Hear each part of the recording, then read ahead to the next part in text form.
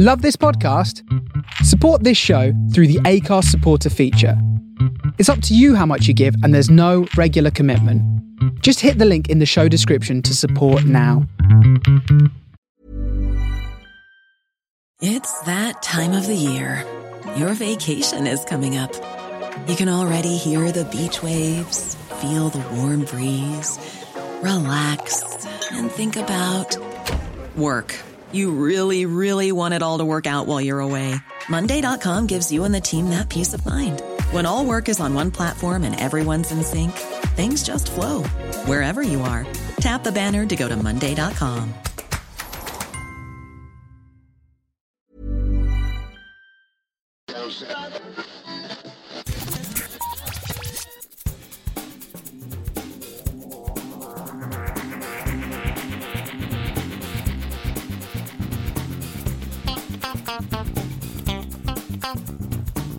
Hello and welcome to episode 197 of Geektown Radio. I'm back this week with Bex. How are you doing? Hello, I'm really tired, but it's because MCM is awesome, so that's all good. Yes. We tried to keep the energy levels up, but I'm exhausted as well because we've both been at MCM Birmingham for the last few days. So how was the con for you? Nerve-wracking and awesome, I think is the two words I would use to sum up MCM this time. Yes, nerve-wracking because? Because as a last-minute replacement, I was called upon to host a panel on the Made stage on Saturday. Yes, you did a really good job, I thought. You stepped in very well on that. What was the panel for? Well, I know what was the panel for, but tell the listeners what was the panel was for. I know you, though. You were there in the front row just to sort of come and giggle at me as I yes, I was. held a panel with 5 minutes notice.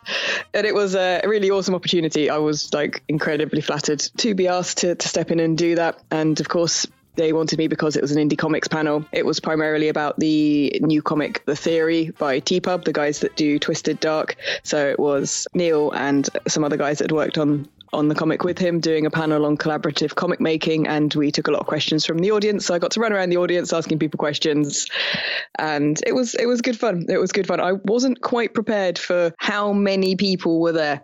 I was quite impressed that for MCM Birmingham, that many people wanted to come out and talk to us about indie comics. I thought that was amazing.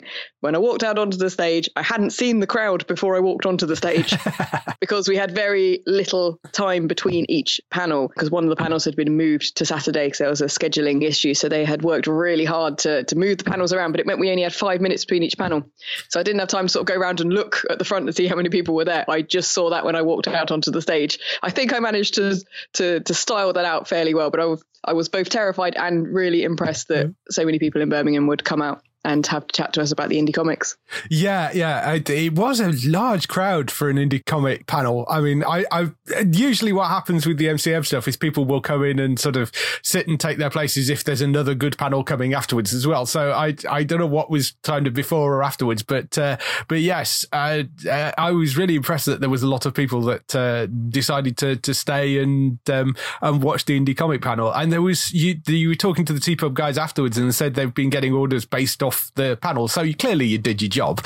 So yeah, and lots of people in the audience had questions. I only got for a fraction of the questions. There were so many people with their hands up, and that was really awesome to see as well. So I think a lot of people were there because they were interested in learning more about the comic making process. Yeah, and I think as the comic audience is growing, a lot of things are, sort of the big companies like Marvel and so forth are doing movies. The audience are growing, and I think people are now finding indie comics a bit more, and they're starting to get a bit more coverage. And The Theory is an anthology, like a series of connected but seemingly unconnected stories, sort of going towards the same as they did with Twisted Dark. They seem unconnected, but there's actually a big, massive plan. But it's sci-fi based this time. Yeah. And I think that and some of the awesome names that he got involved to do some of the artwork and some of the stories pulled in a reasonable crowd. And I thought that's an awesome place for me to start, because that's the largest stage that I've presented on. I'm used to doing more side stage panels and things. So that was my first time on a big proper stage with blinding lights and the works. Yeah, and it really are blinding lights up there. But yeah, I've picked up a copy of The Theory. I'm quite interested in it. I have got Twisted Dark, but I'm not hugely into the horror stuff, so I'm not massively into those as much as some of their other books. Like Tabitha, I think is great, which is also is a sort of horror related thing, but it's got some great humour in there as well. And they've got Theatrics and Turncoat, which are both great books as well. But I'm quite interested to read The Theory, given that it's that sort of anthology kind of idea, but done with sci-fi. So yes, I'm very much looking forward to reading that. I have picked up my copy of it. What else were you doing while you were there? I spent a bit of time helping out / hanging out with the guys from Silver Sabres, who were booked out instantly from the moment the con opened. So that was awesome. They were raising a lot of money for charity and teaching people the basics of lightsaber fighting. So that was pretty cool. They had a nice large arena so they could do some awesome display fighting as well and show off all of their mad skills. Mm-hmm. And I actually had a slightly more chilled one. I was interviewed by another channel sort of saying, what are you doing this MCM? And I was like, actually, nowhere near as much as normal. I've spent a lot of time catching up with people and speaking to, there was quite a few new indie comics guys I hadn't spoken to before.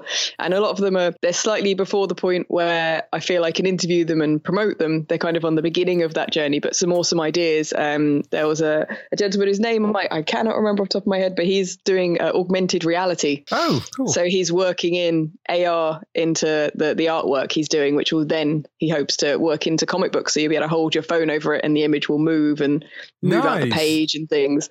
So some really, really interesting stuff coming up that I'm going to then speak to those guys again at London MCM and see where they are. So that was good. Lots of actual socializing. It's very unusual for me to do some actual socializing at MCM and not just hours and hours of filming. I think I knew after being on the main stage I would need to just chill for a bit.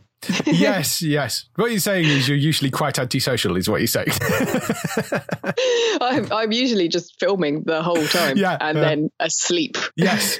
That's the life of somebody who in former life was a cat, basically. Except cats don't do all the work. They just do the sleep. Yes, that is true. Well, they hunt for mice, as my younger cat has been proving over the last few days. But yes, for me, it was a mixture of taking lots and lots of cosplay photos, which the edits of those are starting to go up over on the Instagram channel. So that's Geektown UK if you want to go and check those out. And I'm starting to do edits of those. Wandering around in cosplay myself, I was in my Red Hood cosplay, which is slightly tweaked and revamped for this year, which I'm quite happy with. I have to say, Red Hood, when I started doing that cosplay about 4 years ago, it was very difficult to find people doing Red Hood, which is what I quite liked about it. And I walked in on Saturday morning and saw 5 within 30 minutes. You're a trendsetter. Yes, that's what clearly. it is. You've set a trend. Clearly. And it has nothing to do with the fact that DC released a DC animated Under the Red Hood cartoon. I'm sure that has nothing to do with the fact that Jason Todd has been in Titans. You know, I'm sure neither of those things have anything Coincidence. It's clearly all down to you. Yes. Did you go and see any of the gaming section?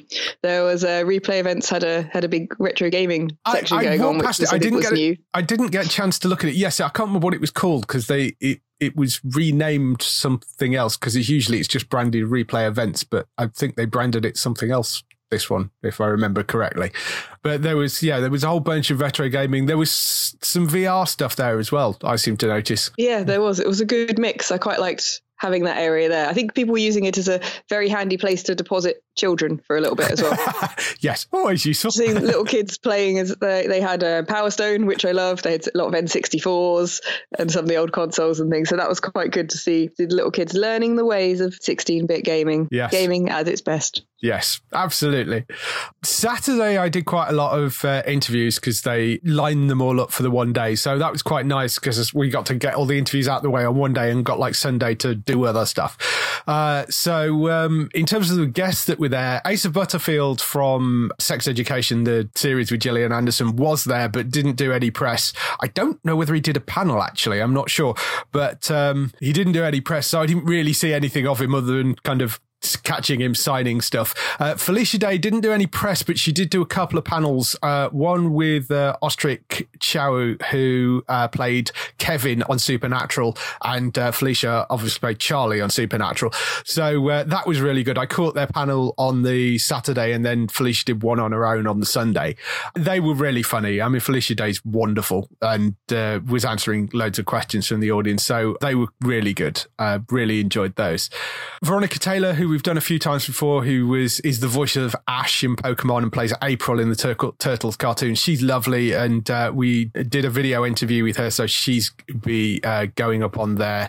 Rupert Young and Alexander Vlahos, who played Merlin, Sir Leon and Mordred. Alexander also has a character in Versailles as well. Did an interview with those guys. Ian Beattie, who plays Marilyn Trant, and Miltos, I want to say Yororolu, who plays Syrio, both from Game of Thrones. So I think Miltos is the first time we've seen him at a con. Ian's there all the time, but they're great. It's quite funny because one killed the other in the show, so that's always a nice bit of rivalry. Doing the interviews. Good for them to sort of work through that on stage in a public forum. Yes, totally. So there's an interview with them going up. We did a little interview with Mark Ryan, who that was really random because we were sat chatting in the press room waiting for the next interview to turn up, and he wandered into the press room and goes, I was told to come down here for an interview. Nobody had told us he was coming.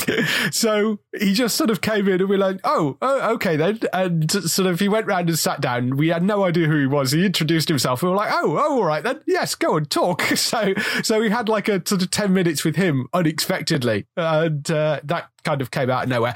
But Mark Ryan plays Gates in Black Sails. He's the voice of Bumblebee in Transformers and played Nazir in Robin of Sherwood as well. So he was really interesting. He was very kind of up and exciting. We also did Emmy Raver Lampman and Tom Hopper, who are Alison and Luther from Umbrella Academy. They were fabulous. It was Emmy's first con. Tom's done a number of them because he's been in a million different franchises. So they were really great. You'll get to hear that interview later on because I'm going to put it on the show. So that's the interview for this week. And Charles Martinet, who is the voice of Mario, also got to interview him. He is exactly what you hope the voice of Mario is. Awesome. He's really bubbly, up, loves his job. He walked in, immediately started doing lines from Mario. He was just a joy. He's the type of person you want to be able to bottle and sell. He just has really infectious energy to him. Just wonderful and really, really lovely. So I think he was one of my favourite interviews this weekend just because he was such a happy person to talk to. So there was a really nice selection of interviews, and they actually, with the exception of those one or two people like Felicia Day and Asa Butterfield, they managed to pull a whole bunch of people into the press room, which is not always the case. So MCM did a great job sorting that out this time around. So there's lots and lots of interviews going to be going up on the YouTube channel, which is youtube.com/Geektown. So go and check those out. They'll be dropping over this week up on there. In terms of other stuff, lots of decent cosplay. Anything in particular that leapt out at you? A bunch of my friends went as Jawas. Yes, with I have a photo of those. Eyes and soundboards hidden in their clothing so they could press and trigger certain sound effects. They also had a very, very cute baby Jawa made out of a baby doll, which also had light up eyes and little pouches. And that was pretty awesome. And they tend to run around with lots of Star Wars screens and hand them out to children and things. Oh, it's very cool. Which is really sweet. And they're very, very funny. Although I think they partly do dress up as Jawas so they can just run around annoying people. Yes. The Jawas, the shows are always extremely entertaining. They're just sort of, I've bumped into them before in London, and they're kind of, they'll come around and harass people, and they're really funny, really, really entertaining. And they'll kind of, they'll pick up stuff and kind of start to wander off with it as Jawas do, So. I finally got to chat to the people that are always at Comic-Con as the people from the Holy Grail, Monty Python. Yes. And get a couple of photos with them holding the holy hand grenade. I'm not sure I should be given the holy hand grenade. No. And also being attacked by the killer bunny. Yes. There's a few photos of that gone up on. They're on your Instagram, aren't they? So yeah, that was great fun. And there was How to Train Your Dragon group, which included a really, really good Toothless. Yes, so I got some photos of them as well. That was awesome. Yeah, there was some really great cosplays. So one of the best ones I saw was a guy who had made a Warhammer 40,000 librarian costume. Which, if you don't know Warhammer 40,000, that sounds like it's going to be something really dull. But it's like a full Warhammer 40,000 armor. It's covered in these tiny little skulls, and the detailing on it is just incredible. It was just I don't know how long it took him to make, but it's a phenomenal bit of work. There'll be a photo of that going up on the Instagram relatively soon. And I just incredible, some of the cosplay this time around. I really enjoyed just seeing various different people work. Yeah, I got to see a lot more of it as well. But doing the less work and the more socializing, I got to go and chat to more of the cosplayers and see more of the costumes and just generally see more of the show as well, which was quite nice. I quite enjoyed that. But there were some incredibly impressive people, and as much cosplay as you get in the bigger London shows as well. The percentage of people in cosplay is just as high up in Birmingham, which was quite cool. Yeah, it's great just to see people come out. And the amount of people, particularly, it was interesting with the guests. A lot of the guests kind of were coming in and were saying one thing they love about particularly the MCM Comic Cons is just how lovely and friendly and happy environment it is for people. And they love the fact that people come in costume, and you've got guys dressed as girls and girls dressed as guys and all that sort of stuff, and nobody cares. And it's all really nice and it's all really friendly. And that's why a lot of the guests love doing it. It's just a really, really pleasant environment to be in.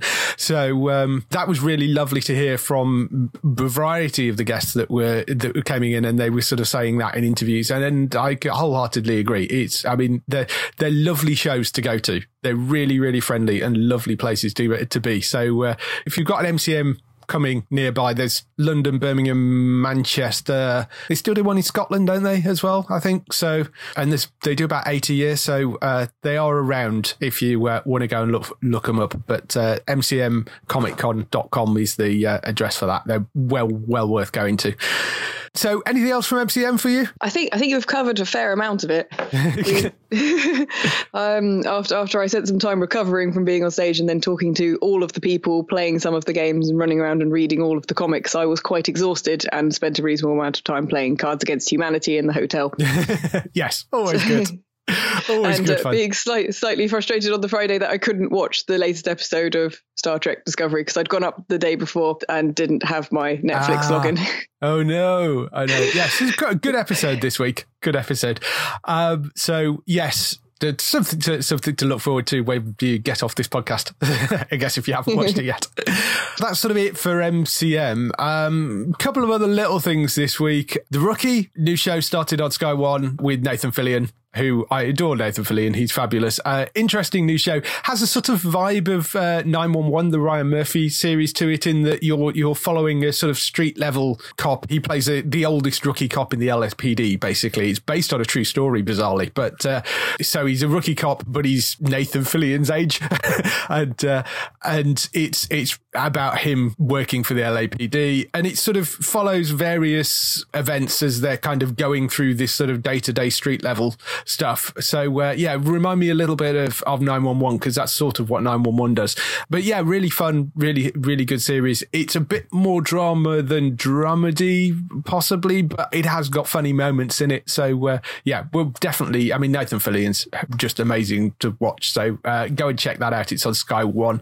And there was a gaming announcement this week. Vampire the Masquerade Bloodlines is getting a sequel. They're making a second one of it. Do you know that video game? It was a card game as well, I think, as well. It was a role-playing game, which I used to play when I was a teenager. Yes. I haven't actually played the computer game version, but that's interesting that that's making a comeback, being that it has ties to the role-playing game world and the D&D world type area, and that's getting a sequel. Interesting. What platform's that going to come out on? It will be cross-platform, that I believe, and it's coming fairly soon. They're actually saying 2020, although, I mean, early 2020 as well, although with all these sorts of things, the release dates tend to slip. But been made by Paradox Interactive, who are a really great company. Paradox Interactive are one of those companies where you suddenly start realizing that you've got quite a lot of Paradox Interactive games without really realizing it, because they have quite a good variety of sort of things from FPS, RPG, city builders, all that sort of stuff. So there's quite a strong mix that they publish.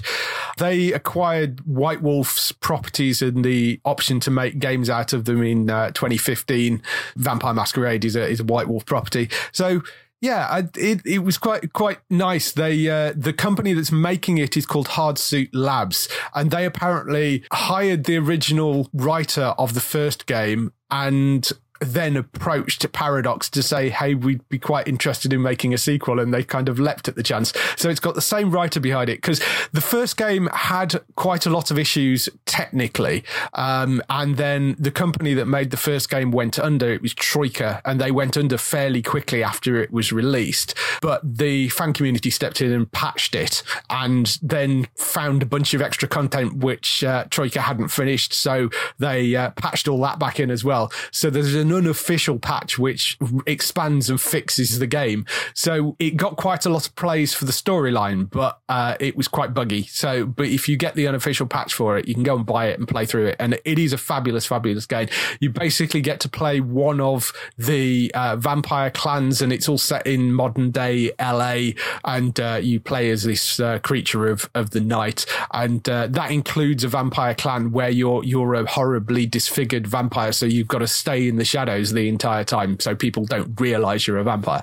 The second game is apparently based around a mass vampiric embrace, which is the vampiric embrace is the thing that makes humans sort of fall under the spell of the vampires.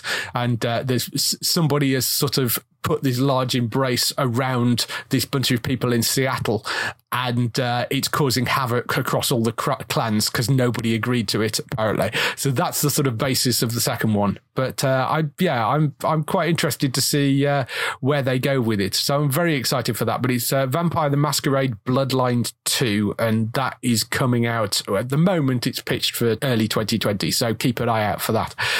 So that's all the news for this week. Next, we'll move on to some TV and film news. So TV and film news this week, renewals, cancellations and pickups.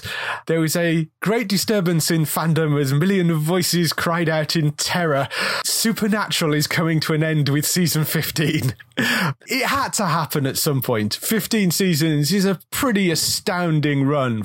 I adore Supernatural. I will be very sad to see it go. It was the decision of Jensen and Jared, by the sounds of it, because the CW had always said, as long as the boys want to make it and the numbers are still there, which they have been, we will still put it on air. So it sounds like Jensen and Jared basically decided that they wanted to move on after 15 years and do other things, which is entirely understandable. So it's a shame to see it go, but at least they're going to end it on their own terms and stuff. Have you, I mean, obviously you're aware of Supernatural. Have you been watching it recently? I do love Supernatural. It's an incredibly fun show with a remarkably likable cast, considering half of them are evil and trying to, destroy the world, and little quirks of their personality like that.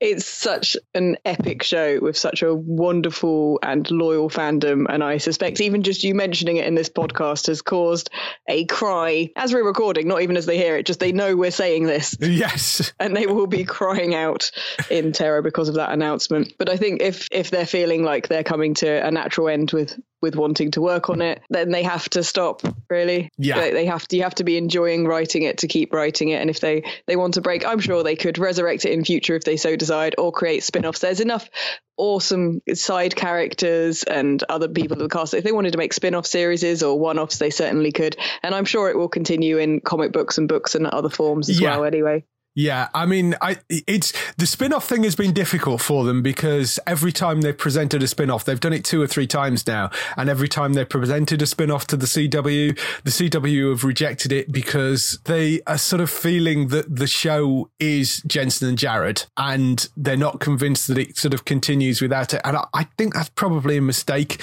There was a lot of love for the Wayward Sisters spin-off, which was pitched last year, and that didn't get picked up, and there was a lot of fans very upset that didn't get picked up. But and I think Felicia Day could hold a spin-off series as well. Oh yeah, totally. And the boys could just drop in occasionally. Yeah. I mean, I would like to see sort of something. There was a really sweet photo that Stephen Amell of Arrow posted that basically was him, I think, with Jared saying, our first meeting of the soon-to-be unemployed actors club went really well. And they were kind of sat having a drink together. Yeah, I mean, I hope in season 15 they managed to rope in Stephen Amell for 1 episode, because they've been threatening to do that crossover ever since like Arrow came on air and they were kind of shooting next door to each other. So yeah, I hope they managed to sort of rope in some sort of crossover in the Arrow final season and the Supernatural final season. Well, even if it's not an actual crossover, and they just rope Hamill in order to be an unfeasibly good archer for no apparent reason. Yeah. There'll be a way to do it.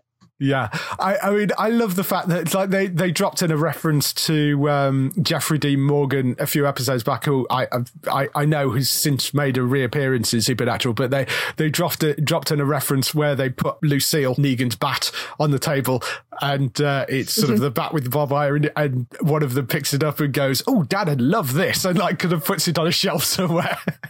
I just think the little references like that are great, but I do hope that they managed to do something together. That would be quite good fun to see.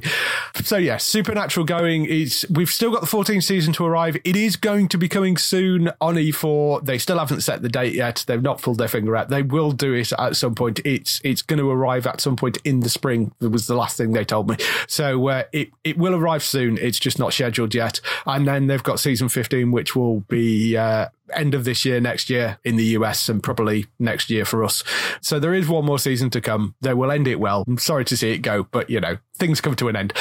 In terms of other shows, Tin Star has been renewed for a 3rd and final season. That's the Tim Roth series. Apparently they're moving the 3rd season back to Liverpool. It's going to be set around Liverpool. It's been set in the Rocky Mountains up until now, so that's quite a shift. But yes, so I'm quite behind on the 2nd season, but I'm like the fact that they've kind of ended that in a 3-season run. They're doing these things on Sky Atlantic where they're kind of, well, that's the story we've got to tell.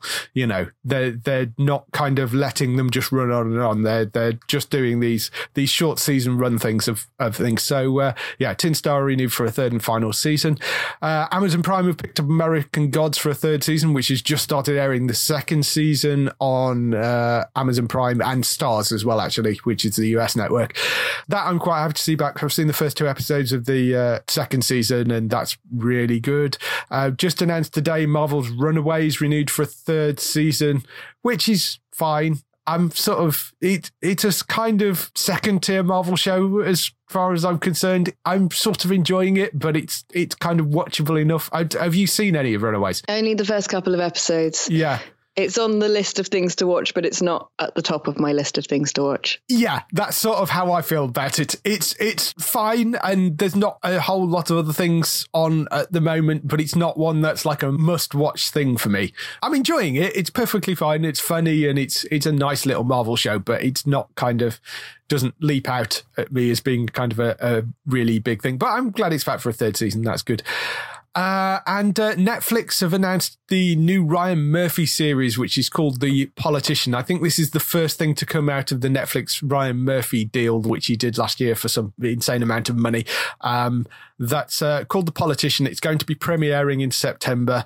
The logline for it says it's a dark comedy which follows Peyton Hobart, a wealthy student at Santa Barbara, California, who has known since the age of 7 he's going to be president of the United States. But first, he'll have to navigate the most treacherous dangerous political landscape of all, St. Sebastian's High School. To get elected as student body president, secure a spot at Harvard, and stay on his singular path to success, Peyton will have to outsmart his ruthless classmates without sacrificing his own morality and carefully crafted image. That's the setup for it. It's interesting to see Ryan Murphy going back to sort of his more Glee era kind of high school backstabbing kind of things, which I think could be quite interesting. I love Ryan Murphy stuff. I mean, he's the guy behind 911, Pose, American Crime Story, American Horror Story, Feud, a million other things. So yeah, I'm sort of interested to see where he goes with this. Politics and high school could be kind of interesting. Ben Platt, who is in Pitch Perfect, is taking the lead role, but it's also got people like Gwyneth Paltrow in it, Jennifer Lang, Zooey Dench, Lucy Boynton. There's a whole bunch of other people as well. So, yeah, it's got a good cast to it. I think Warren Murphy things are always worth a watch. So that's one to keep an eye out for. It's called The Politician. It's coming to Netflix in September. Moving on to bigger stories, they've announced the cast for Amazon's Dark Tower pilot. So, first of all, Amazon are making a Dark Tower pilot. If you didn't know that is coming. The two people that have been cast as the lead roles are Sam Strike and Jesper Packeren, who is a Danish actor who you might know from Vikings. Sam Strike, I believe, was in EastEnders, but he's been in Night Flyers as well more recently, and he's about to be in the Sky Atlantic series Chernobyl as well. Are you a fan of The Dark Tower? I know they did a movie recently, and it's a Stephen King book series. I didn't see the film, which apparently was probably for the best by the sounds of the reaction it got. Yeah, I haven't seen the film and I haven't read the book. It is slightly more on obviously it's Stephen King, so it is slightly more on the horror kind of side, but it is quite a mashup of genres. It's quite an interesting book, and it's one I probably should have read and may go away and get hold of a copy of now, to be honest, so I can delve a bit more into it. The book's basically a mashup of sort of fantasy, sci-fi, Wild West and Arthurian legend, which is kind of an interesting mix. It follows a guy called Roland, who is the last living member of a knightly order known as the Gunslingers, last of the line of Arthur Eld. TV drama is set to take place early on in the novel series. So the movie was kind of, I think actually was an adaptation of The Dark Tower, the book, but there is a whole novel series of it. And this TV series is going to take place in an earlier part of that. The main antagonist is called the Man in Black, and Sam Strike is playing the gunslinger, and Jasper's playing the Man in Black in it. It's hopefully a bit of a redemption for people that absolutely loathed the Idris Elba Matthew McConaughey movie, because apparently that did not land well with fans. And the TV series was originally planned as a spin-off of the movie, and they rapidly changed that idea when the fan reaction to the film came out. So yeah, it's now not going to be that. It's going to be a much closer adaptation to the original source novels, is the plan. It is only a pilot at the moment, so it's going to start shooting apparently in the next few months once they've got the casting sorted. Beyond that, we don't know. It might not go to series. It might. It's not like Amazon are exactly short of things to licenses and stuff. I mean, they've got like Lord of the Rings and they've got various other sci-fi things going on. So it's not like they're short of things to work on at the moment. But we'll let you know if that goes to series and we hear more about it. Moving over onto CBS in the US, they have got a new show coming. It's a pilot. It's a new up-to-date version of Frankenstein called Alive is the idea for it. It stars Ryan Phillippe, Karina Law and Aaron Staton. It centers on Mark Escher, who is played by Ryan Phillippe, and he is a San Francisco police investigator who is presumed dead after an attack and destructive fire at his home. 6 months later, he shockingly reappears and is reunited with his wife, played by Katrina Law. But something has changed. A shadow has fallen across his sunny disposition, and he's haunted by the visions of the case that he was working on before he died. He and Elizabeth will seek answers about who shot and abducted him and what was done to him. Elizabeth is a pathologist, a medical examiner who's stunned when her husband reappears. She's thrilled to have him back, but knows there is a secret behind his disappearance, and she thinks she knows who is responsible, and that man is Aaron Staton's Victor Frankenstein, who is a brilliant, if slightly odd, driven scientist working on secret cutting-edge projects. So yeah, I mean, it's an interesting sort of up-to-date version of Frankenstein. I swear they did a show like this not that long ago, which lasted one season, which was a sort of similar premise. They're trying it again, but it does seem like they've already been down this road already. I think it depends on what they put the emphasis on, because you've got a mix here of somebody trying to solve a crime that's haunting them type narrative. You've also got the whole amnesiac, don't know what's happened to yourself kind of narrative. I guess a bit of an origin story for Frankenstein's monster, but not type of thing. Or it could go off into the sort of crazy science getting out of hand, ethics, and we can, but should we kind of... I think it depends which thing they're focusing on. Yeah. It's really hard to tell at the moment exactly what kind of show it's going to be, because there's so many things going on. I don't know. I mean, it's an interesting enough cast that they've got. I mean, Ryan Phillippe, people will know from Shooter, which was cancelled not that long ago, but played Sebastian in Cruel Intentions. I think that's where a lot of people will know him from. Katrina Law, who has been starring in The Oath and Sacred Lies recently. She's probably best known as Nyssa Al Ghul on Arrow, though, for people in the UK. Aaron Stanton was in Narcos Mexico and Castle Rock. For a lot of gamers, though, he'll be known as Cole from LA Noire, who is the main star of LA Noire, the Rockstar video game. So, yeah, I think the cast is quite good. And it is only a pilot again at the moment. It's written and produced by a guy called Jason Tracy, who's previously worked on Elementary and Burn Notice. So, I mean, given that he's worked on Elementary, that might give you some idea of the tone of it, because Elementary was also a CPS show as well. So and I loved Elementary. I felt that didn't get anywhere near as much attention as it deserved. It was very well written, very enjoyable, managed to mix some quite dark elements with a lot of very dry comedy, and done very well. Yeah, I'm very much with you on Elementary. I like that show a lot. And, I'll be sad to see that one go, because that's coming to an end as well. I think that gives you an idea of probably where tonally where it's probably going to be. The director for it has worked on Stranger Things, Jessica Jones and Westworld. So the person that's directing the pilot quite often then just do the pilot and then move on in a lot of cases. So it is only a pilot at the moment. It's quite possible it won't get picked up to series. It's called Alive.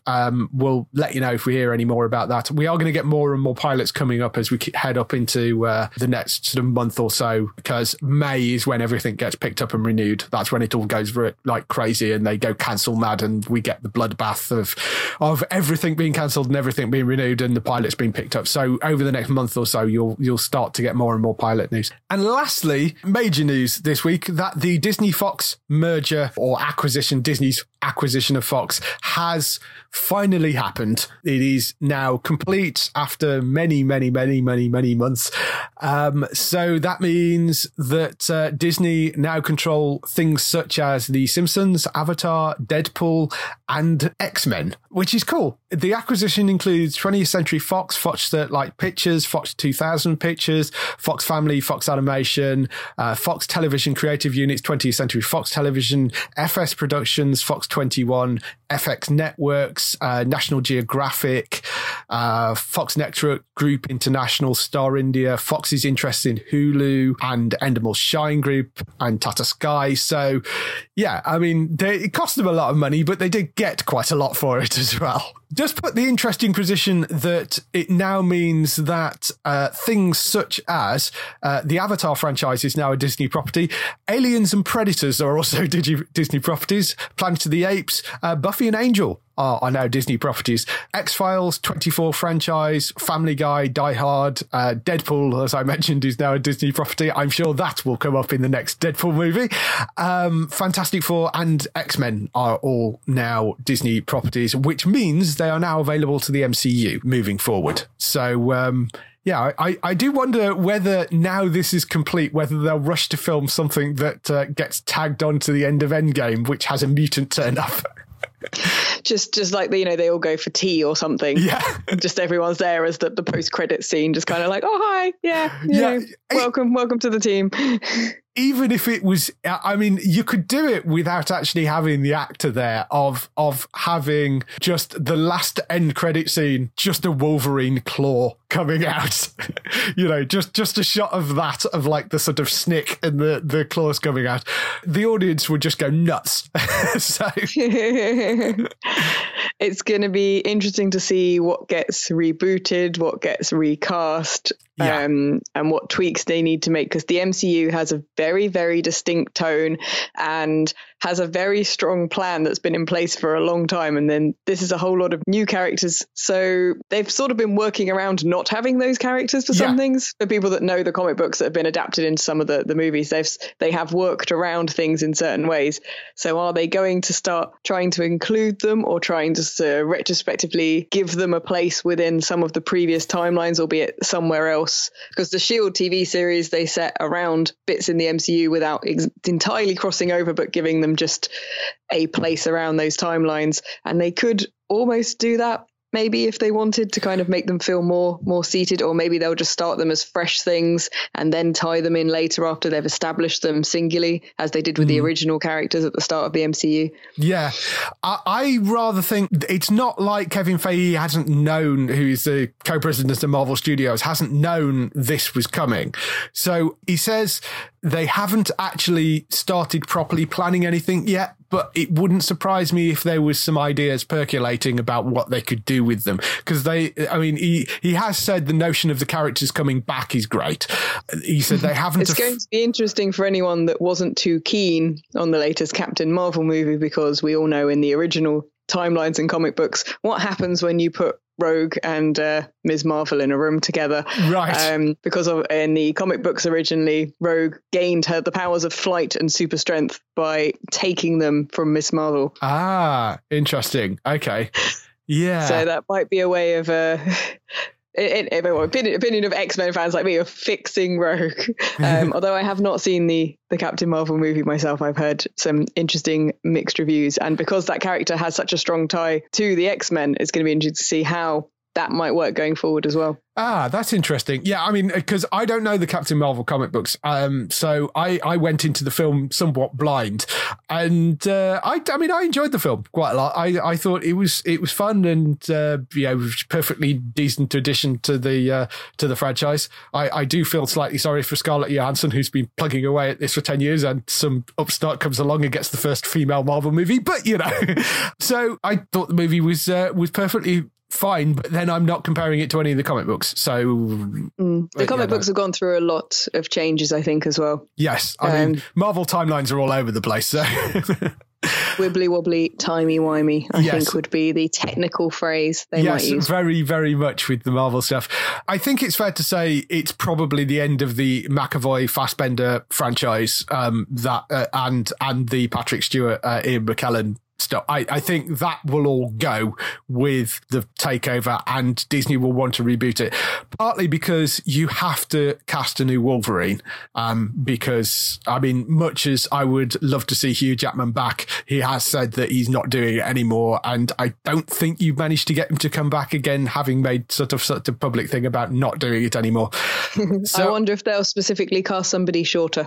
Yes, I that was always the complaint, was that he's amazing at Wolverine, but one of the things about Wolverine's character is he is much shorter than everybody else. Yeah. So maybe they will do that, because they're going to have to work very hard to find someone that the fans will accept as a replacement. Yeah, and I mean, but one thing they've done very well in the MCU is casting. So I think that's going to be fine. I think they will find somebody that's reasonable, but because they've got to recast Wolverine, I suspect they'll recast everybody, because that franchise has become a bit of a mess over at Fox. Yeah, it's half restarted itself, sort of prequeled but contradicted itself, and I'm not an incredible fan of those movies, as you know. So I did like some of the casting, and I thought there were some brilliant moments in them, but I never felt they were actually that coherent.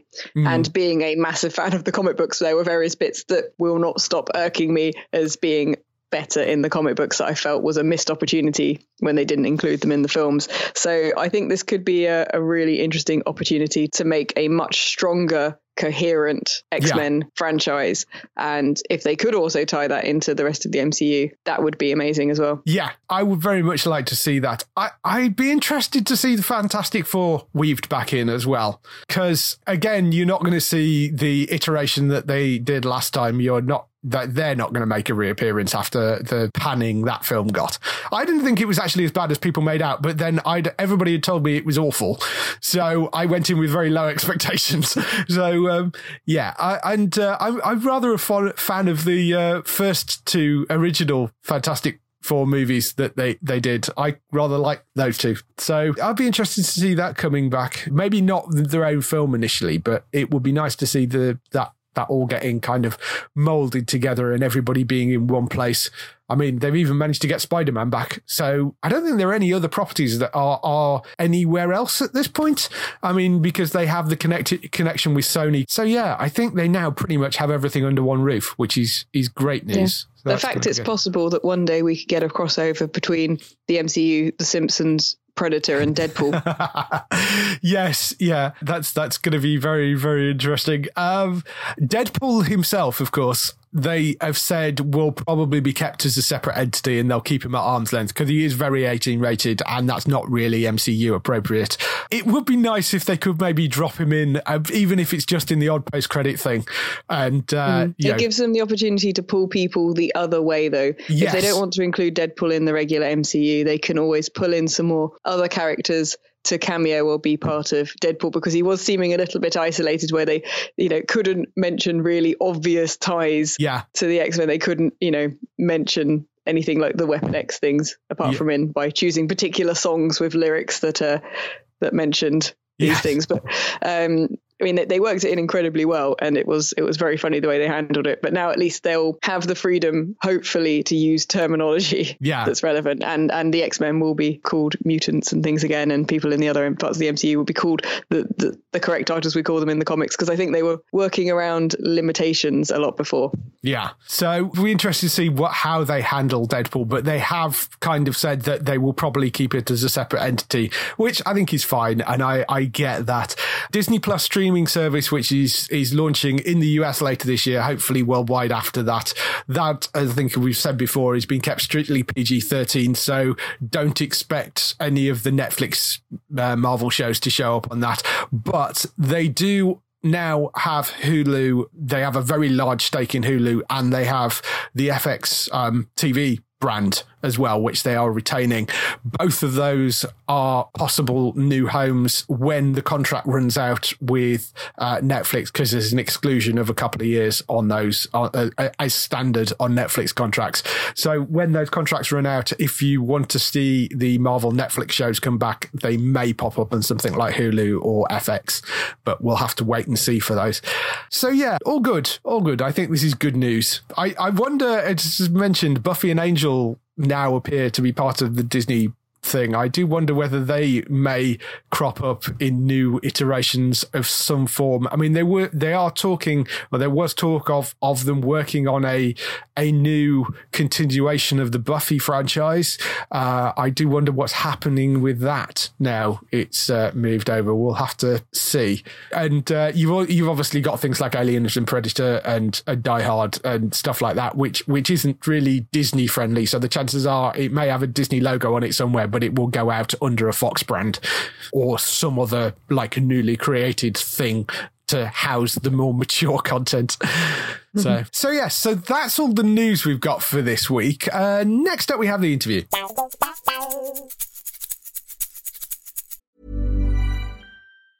It's that time of the year. Your vacation is coming up. You can already hear the beach waves, feel the warm breeze, relax, and think about work. You really, really want it all to work out while you're away. Monday.com gives you and the team that peace of mind. When all work is on one platform and everyone's in sync, things just flow. Wherever you are, tap the banner to go to Monday.com.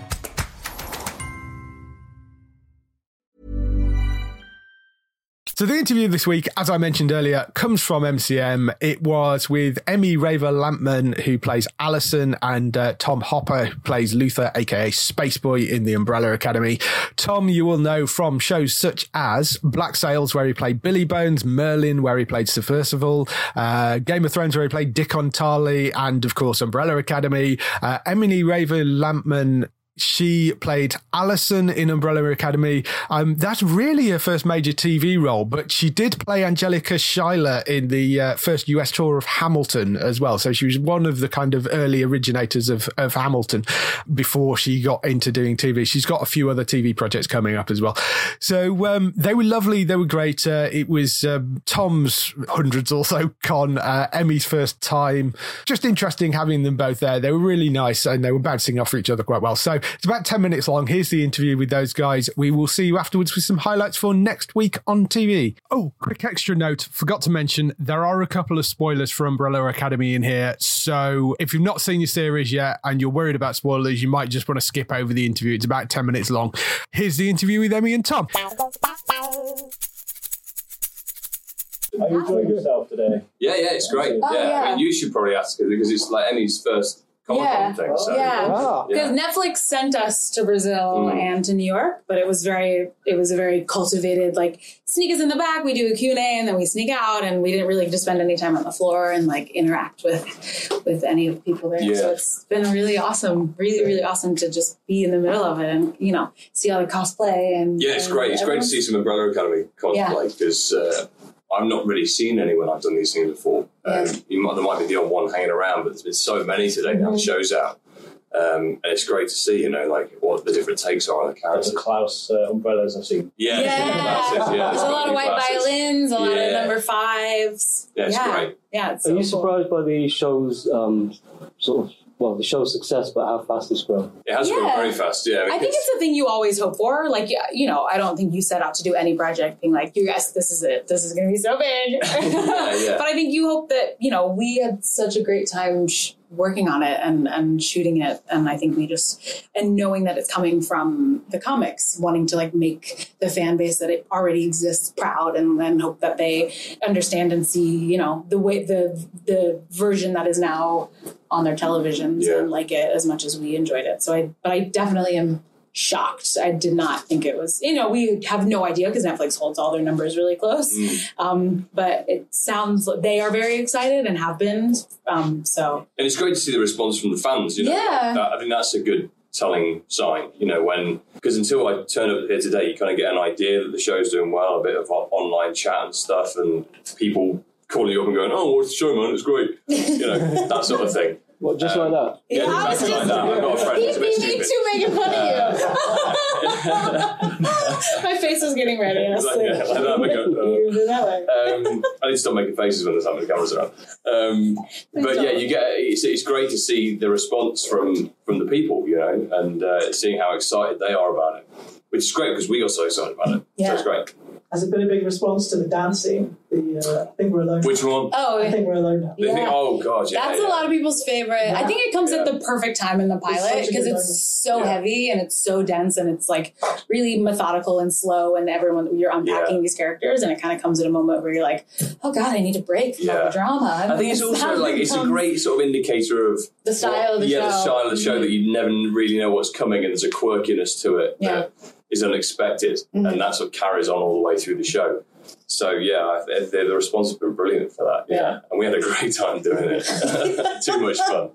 How hands-on were the creators? Because on shows like American Gods and Good Omens, Neil Gaiman is very much part of the show running now. I wonder, because obviously this was the baby of Gabrielle Barr and Gerard Way. I'm wondering whether they were, that's a long-winded question.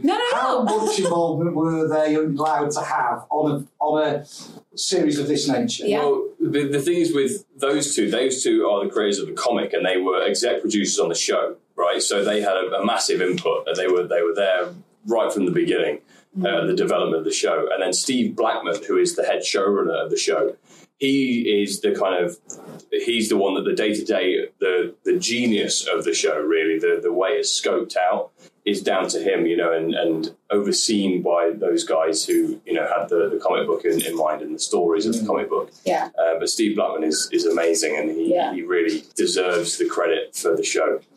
And one last question, are you aware of the amazing graffiti street-level PR that's going on, including one in Digbeth in Birmingham that you're not going to see tonight because you're in a hotel here, but it's absolutely amazing by a guy called Jim Vision. He's a big graffiti artist. Oh, yeah. And apparently in a lot of cities around the world, you've got these absolutely huge, beautiful black and white piece of artwork for Umbrella Academy, and they're pretty magnificent. I've seen one in Shoreditch. Yeah, I actually I took a selfie in front of it. Yeah. Jim Vision's the guy behind it. Look up his artwork online. He's absolutely phenomenal. I didn't really know that it was like a thing. That's really There's one in cool. Liverpool as well, right? Is that right? Yeah. He hasn't been robbed yet, though. Yes. Really? Wow. Did you go to the source material yourself as part of kind of your research, the comics? I think we were encouraged to read it if we wanted to. There was zero pressure because I think Steve really wanted all of us to bring our own takes to the characters. But, I absolutely wanted to know where we were coming from. So when around the time that I was auditioning, I bought both of them and read them. Yeah. It was also the only thing we had, apart from the pilot script, it was the only thing to draw from to kind of influence the character choices and stuff very early on. So I was the first one to be cast in, I think it was 2 or 3 months before someone else was cast. So I had this kind of empty time of going, I need to know more about the show. I need to know more about the character. And so I kind of immersed myself in the comics, because it was the only thing I could draw from at that point. But they are a great influence. And I think it was really important to sort of find what people fell in love with in the characters in the comic books and then try and bring those things into the show. During the series, there's a really great part for me that I found really moving with you. And you were talking to Pogo and you found out there was, sorry for spoilers, guys, but there was no reason for you to be on the moon. And your response to that was so raw, so it was really pure. What do you do to prepare yourself for such a heartbreaking scene? Do you just wing it, or do you have to... Or raw onions. Lots of raw onions. There's just a pile of chopped onions. No, the thing is with something like that, you have to really get inside the character's head. You have to think about what they've been through. And for me, I was like, imagine, being on your own for that long and thinking your whole life's purpose was for something that ended up being a lie. And it was just for nothing.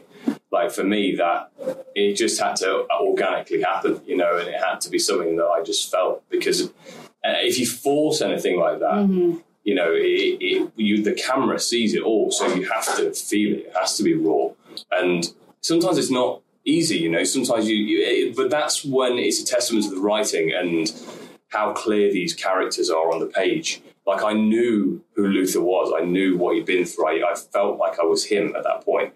So, like I say, you let it happen organically. You trust the things that are going on inside your head, as that character. The comic books have a very particular style to the artwork. When you were sort of, you said you had a few months to look at it. When you were looking at it, did it sort of cross your mind of how on earth are they going to get that particular image translated into a TV show? I think they did a fantastic job. I think the biggest one for us was Klaus. I didn't know. I was like, how are they going to do that? That's going to be crazy. But I think that also was Steve was like, I love where this came from, and like the all of these characters have so much to offer, and there's so much going on, and their powers are so unique and different. But I think he also was like, but I also really want to ground it in reality and kind of make it more about the drama, about the family dynamics, about the psyche of these characters, and not so much about, Robert floating around the house and David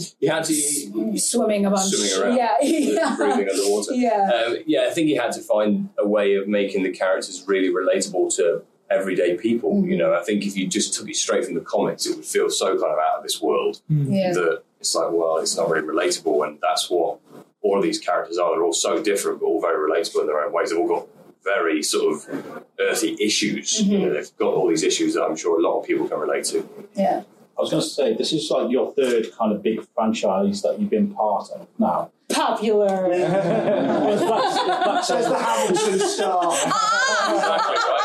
Exactly. I was going to ask, is it something that you kind of get used to, or is it kind of hard to fit in with that huge fan base that follows it? And have you had to mentor Emmy through this, because it's quite a big thing? Yeah. Well, I mean, to answer the first part, I mean, I don't think you ever get used to it, no, because, and also you never really know when you're doing it, when you're making it, that it's going to be that. So this is the first Comic-Con thing that I've done since the show's been out. So this is my first kind of going, oh man, there's like a growing fan base here that's happened quickly. Yeah. So it has a potential to absolutely be another one of these kind of shows. But no, you never really get used to it. You sort of just take it in your stride, I guess, and just meet every individual person as they come along.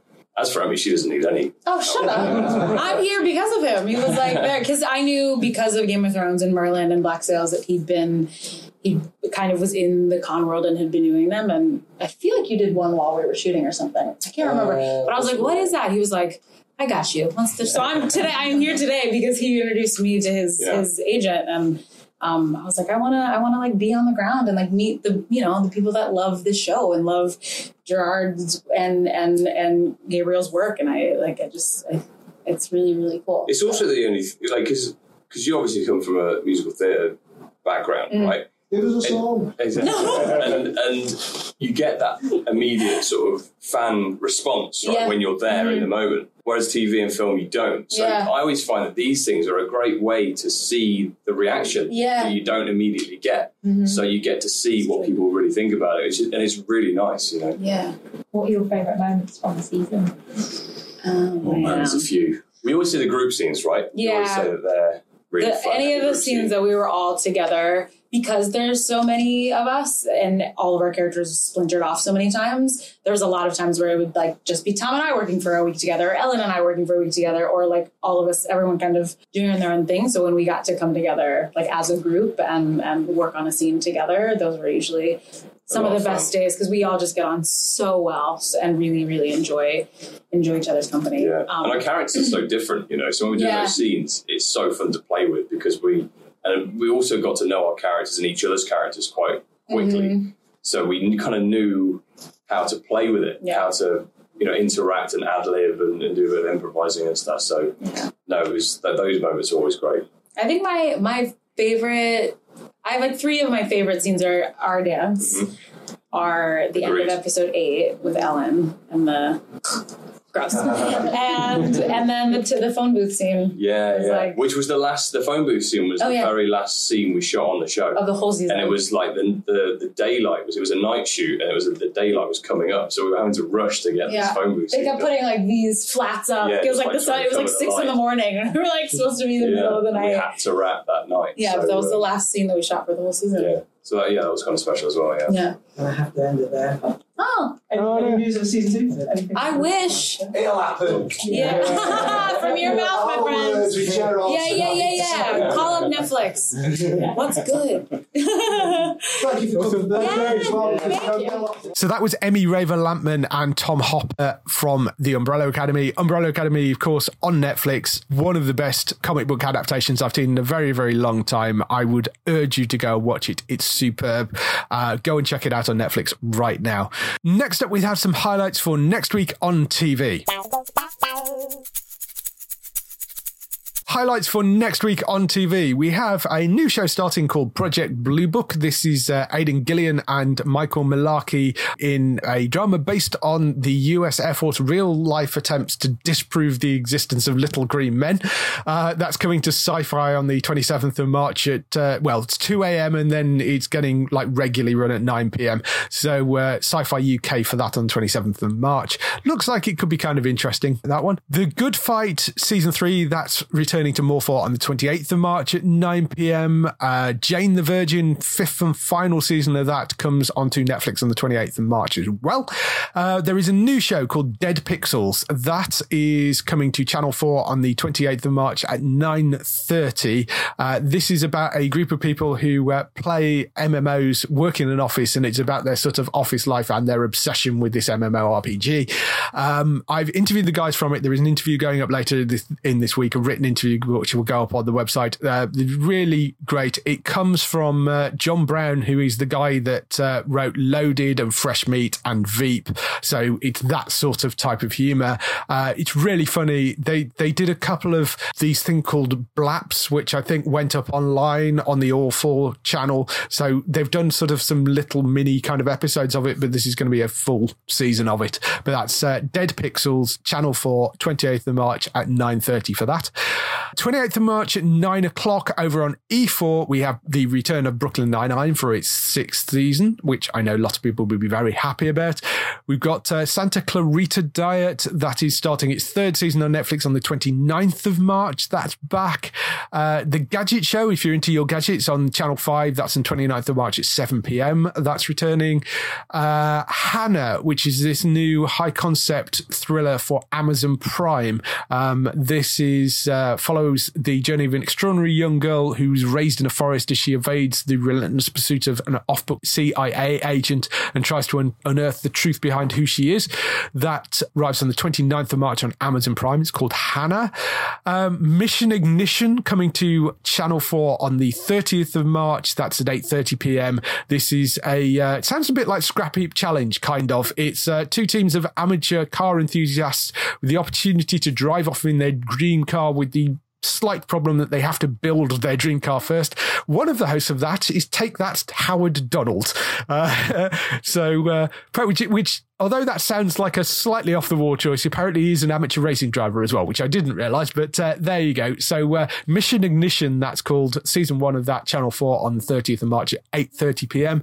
Then Line of Duty, that is back on the 31st of March on BBC One at 9 o'clock for its 5th season. And that is everything for this week, unless you've got anything else you want to add. I think you've covered everything very succinctly. Good. So if they want to find you and stuff from Comic-Con and all that things, where can they find you? I can be found on YouTube, Facebook, Twitter and Instagram, all as Trista Bytes, and Bytes spelt like the computer game because I'm just that geeky and thought I'd put a pun in the spelling of my name. I put up videos every Friday about geeky things, including retro gaming, indie comics, and events and so forth. And I also sometimes get to put some articles up onto geektown.co.uk as well. Yes, you do. So that's Trista Bytes with a Y if you want to go and find her. For us, throughout the week, go and check out the website at geektown.co.uk to see all the latest air date information. If you want to get in touch with your questions and comments, email us on podcast@geektown.co.uk. Leave a message on the website post. Find us at Geektown on Twitter, on Facebook at facebook.com/geektown, and YouTube at youtube.com/geektown. That's going to be worth checking this week because there are lots of interviews going up. And also Instagram, which is Geektown UK. Loads and loads of cosplay photos going up over the next week. So go and check out those. That is everything. We shall see you next week. Bye-bye. Bye.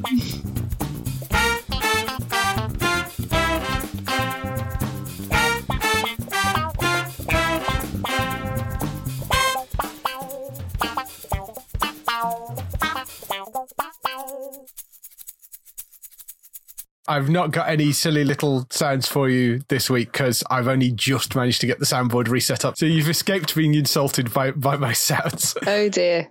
What a shame. I am completely distraught. A lot can happen in 3 years, like a chatbot may be your new best friend. But what won't change? Needing health insurance. United Healthcare Tri-Term Medical Plans, underwritten by Golden Rule Insurance Company, offer flexible, budget-friendly coverage that lasts nearly 3 years in some states. Learn more at uh1.com.